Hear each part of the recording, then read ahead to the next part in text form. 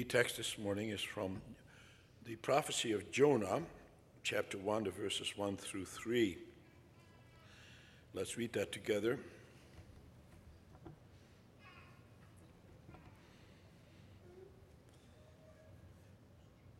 This is God speaking to us in His word. Now the word of the Lord came to Jonah, the son of Amittai, saying, Arise, go to Nineveh, that great city, and call out against it, for their evil has come up before me. But Jonah rose to flee to Tarshish from the presence of the Lord. He went down to Joppa and found a ship going to Tarshish. So he paid the fare and went down to it, to go with them to Tarshish, away from the presence of the Lord.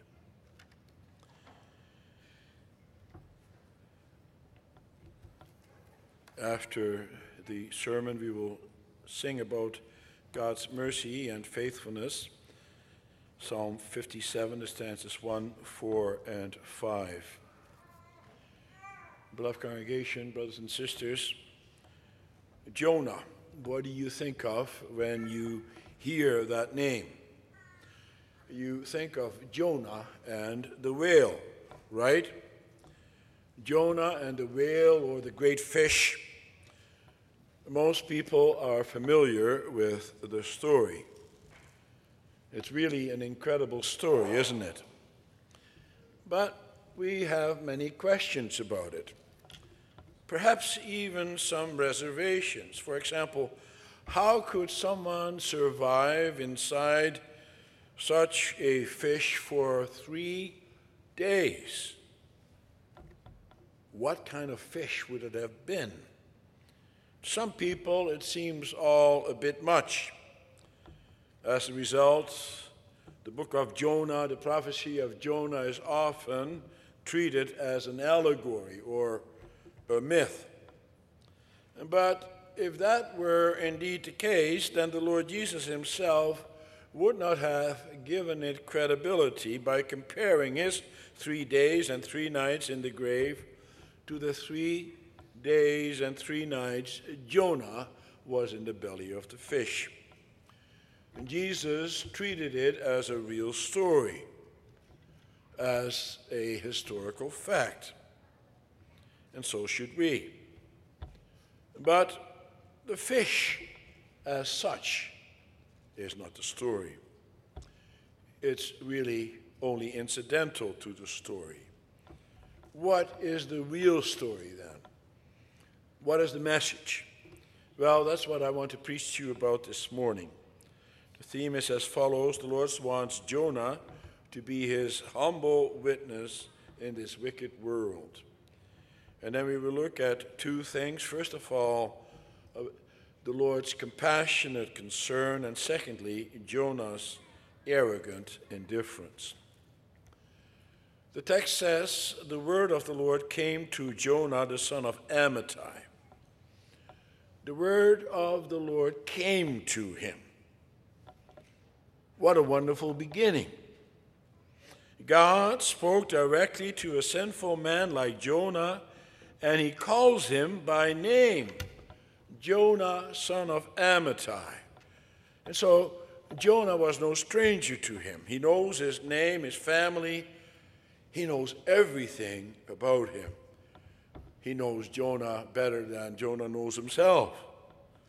And he knows especially what a sinful man Jonah was. And yet he speaks to him and wants to use him to further his kingdom, to bring his word. Isn't that wonderful and comforting? Certainly a comfort to me that God also wants to use a sinful man like me. He wants to use Jonah and also each and every one of us to advance his kingdom.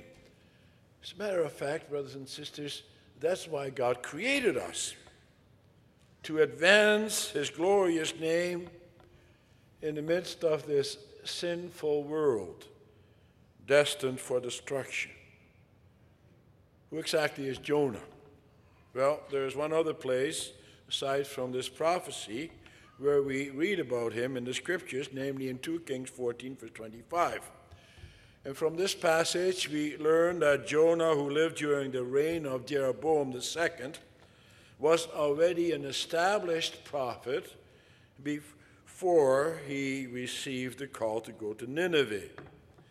And we are told in that passage in Kings that he had prophesied that the borders of Israel would be restored to their former dimensions, which is also what happened. Jonah's prophecy came true. During Jeroboam II's reign, the greatness of Israel rivaled that, if not surpassed, the splendor of the time of David and Solomon. And so it was a peaceful time, a time of prosperity. There were no external threats to its existence. The nations were content to let Israel be. Everything was coming up roses. Israel didn't have a worry in the world. They had it made. There was plenty of food. There was great riches. They were strong.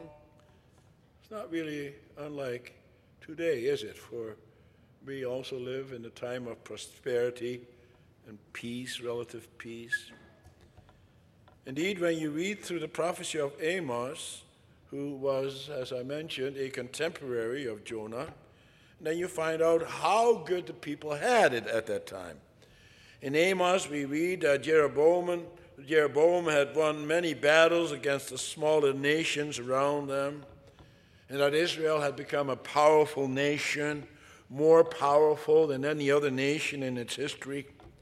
We also read about an exceptionally large merchant class in Israel that possessed great houses of dressed stone and decorated with inlaid ivory work. Amos also tells us that they had pleasant vineyards with their trailing grapevines and luscious fruit. They ate and drank to their heart's content. They anointed themselves with the finest oils and listened to music while lying on fine couches. They were also deeply religious, for they celebrated their religious festivals with many blood offerings and with elaborate choral music.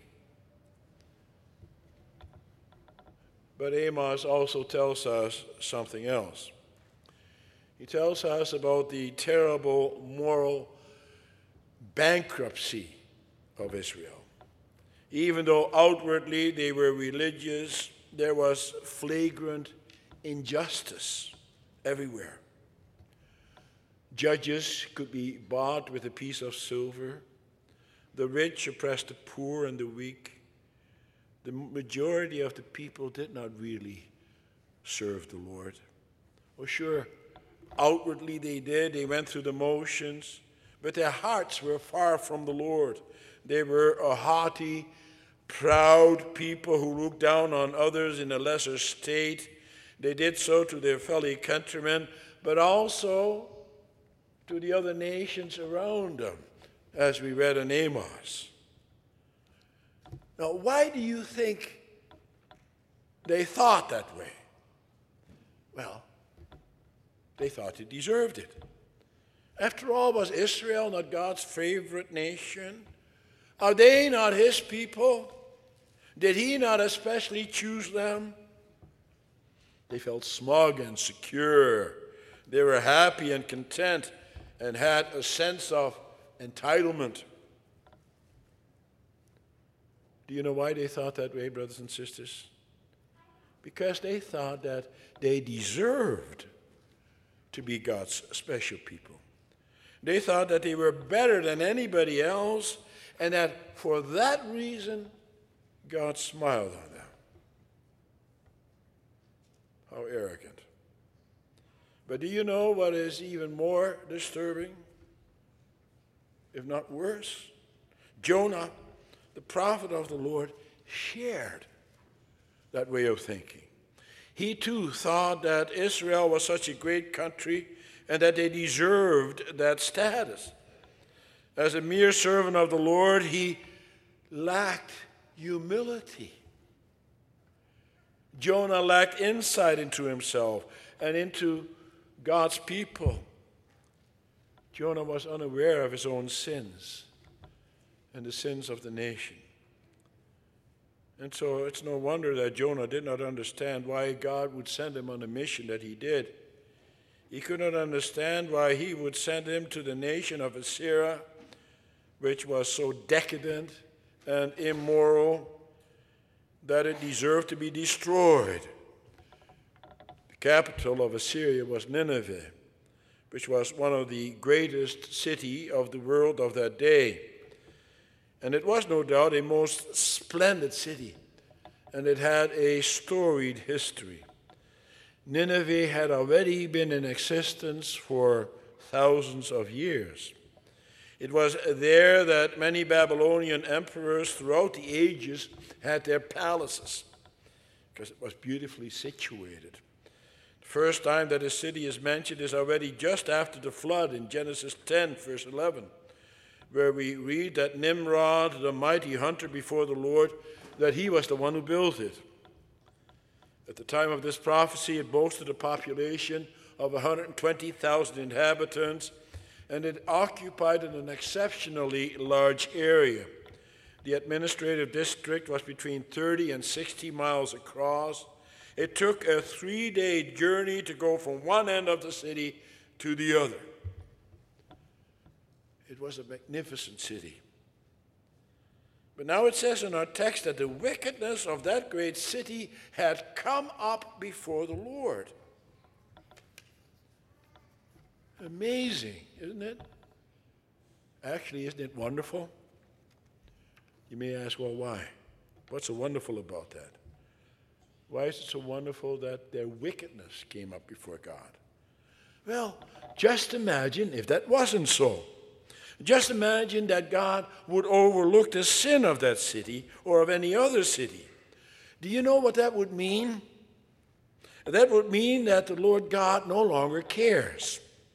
That would mean that then he would leave them in their miserable state. And when God does that, when he no longer cares about the wickedness of mankind, then he gives them over to their own filth and to their own state of condemnation. And then there's no longer any hope. And so it's a good thing that the Lord cares very deeply about the whole world and what happens in it. He cares about what happens here in Edmonton, in Canada. He cares what happens in the USA and in their cities. He also cares about what happens in the countries of Africa and Australia and China and North Korea and South Korea and in Afghanistan and Sudan. He deeply cares about every nation here on earth. And so we have to be careful. For we too are sinful people. But he also cares about my wickedness and your wickedness.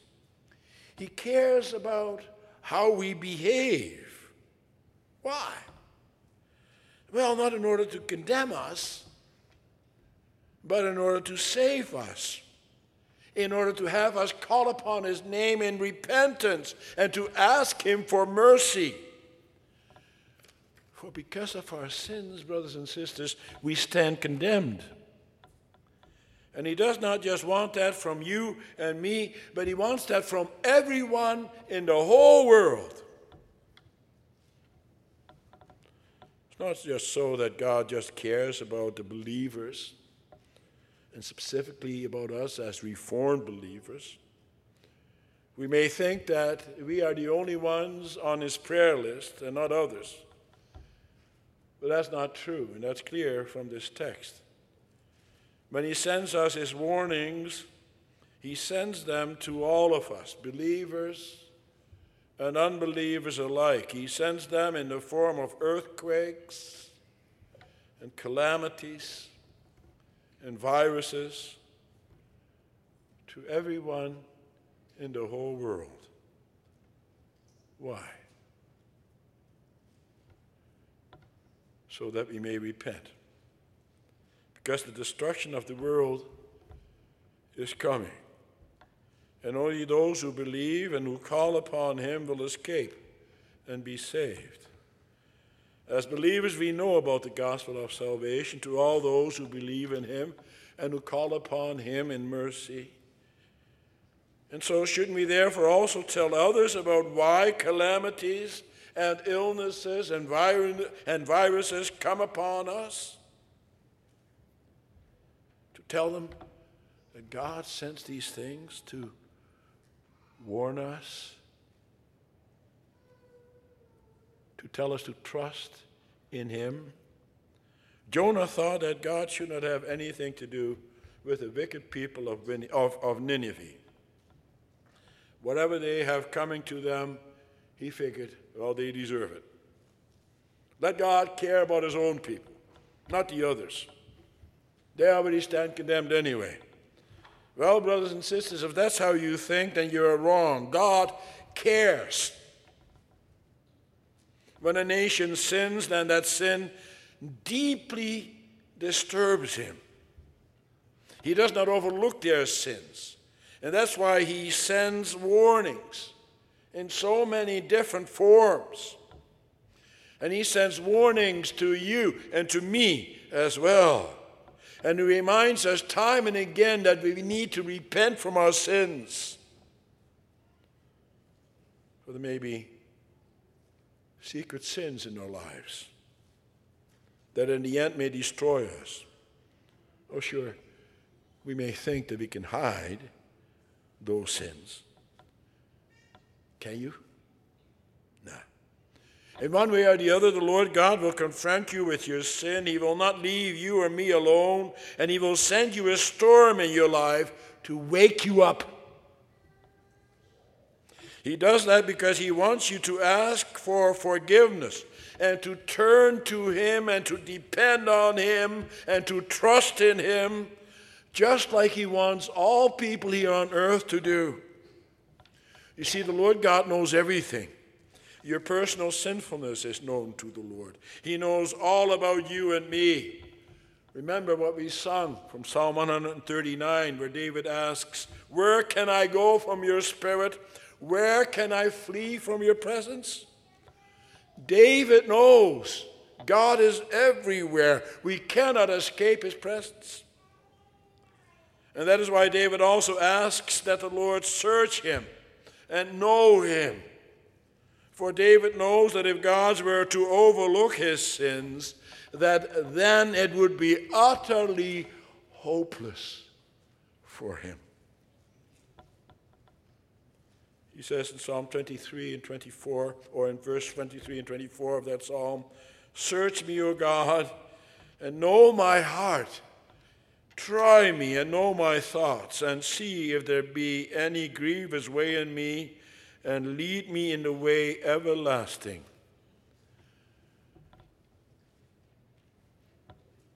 Do you ever pray that way in your own personal prayer? Do you ever pray to the Lord that you want him to discover if there be any offensive way in you? Do you? Well, that's what God wants. He wants us to realize our own depravity. For you do not want God to pass over your sins. For if he does pass over them, then it will not be well with you. If you do not allow him to point out your sins to you, then there will come a time when it is too late. For then the devil will have you in his power. And then you won't be an effective witness either. I don't have to tell you that. It's obvious. For someone who does not have insight into his or her own sins will have a wrong attitude. For such a person thinks that he or she is better than others and will come across as having it all together, and therefore will come across as somewhat arrogant. and then you won't be fruitful. No. The Lord God wants us to reach out to others, also to sinners, in humility, in love and compassion, because we care, just as God cares. And it takes a lot of wisdom and insight to see how we are to do that. For you see, it's not just about us, about you and me. It's also about the world. It's about our fellow man. We cannot hide out in our own little corner and keep our treasure to ourselves. We must share that glorious gospel of salvation. But we must do it in love and compassion and understanding, not with a judgmental attitude. Paul tells us in 1 Corinthians 5 that although we live in this world, we do not judge the world. God judges the world. We must keep in mind that God holds all men to account, that he is the one who judges us and who judges them.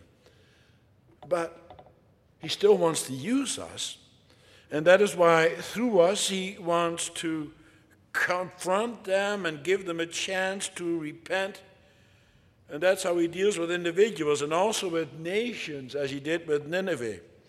The Lord says to Jonah, "Arise, go to Nineveh, to that great city, and call out against it, for their evil has come up before me."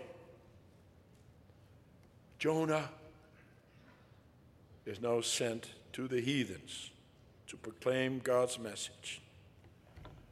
But Jonah has a different mind. Second point. Jonah ought to have been happy that the Lord came to him and to want to use him to bring that message of repentance. He had been especially chosen to bring God's word to that heathen nation. But instead he refuses to do what he is told. Jonah goes in exactly the opposite direction as the Lord God tells him to go. He goes to Joppa on the coast. He buys a fare and sets sail for the city of Tarshish, a city likely on the coast of modern-day Spain. Now, why do you think Jonah did that? Do you think perhaps that he was afraid that he could not do what he was told to do for one reason or the other? Well, that's highly unlikely. Jonah appears to be the bold type. He's not like Moses, who protests when God commissions him. Moses was afraid that he would not be able to do that, and he wanted to send his brother Aaron. As appears from the rest of this book, Jonah seems to be quite the confident man.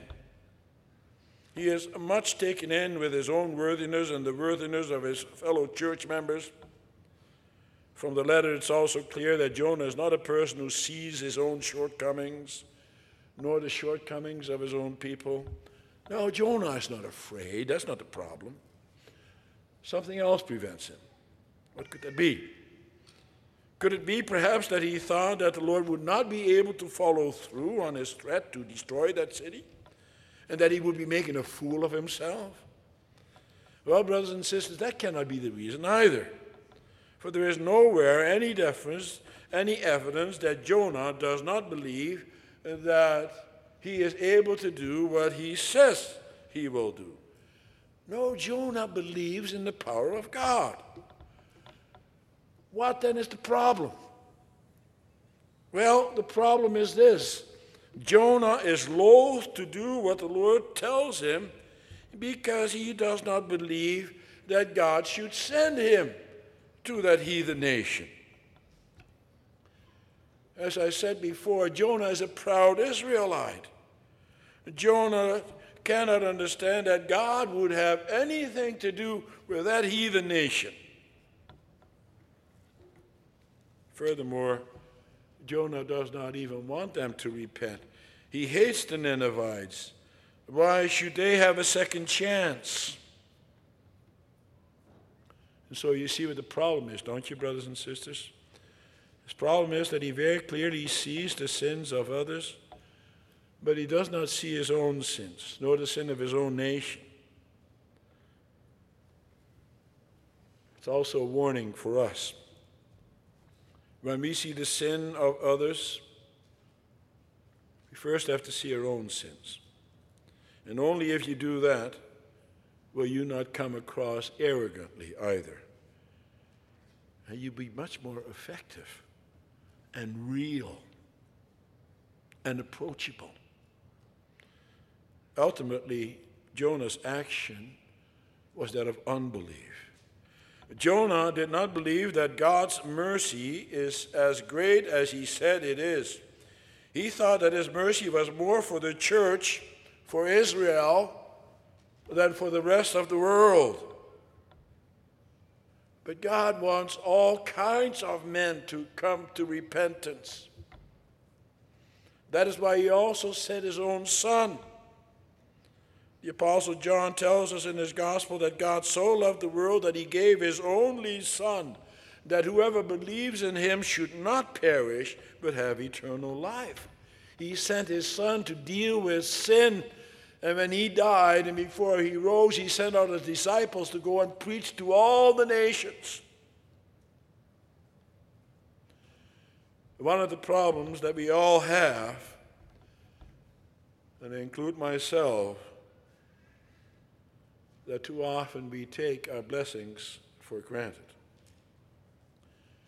Believing that God has chosen us and that we are his covenant children and that God's favor rests on the church, which of course is true, but because we are so familiar with that truth, after a while we begin to believe that God's favor is due to us because we're such good people.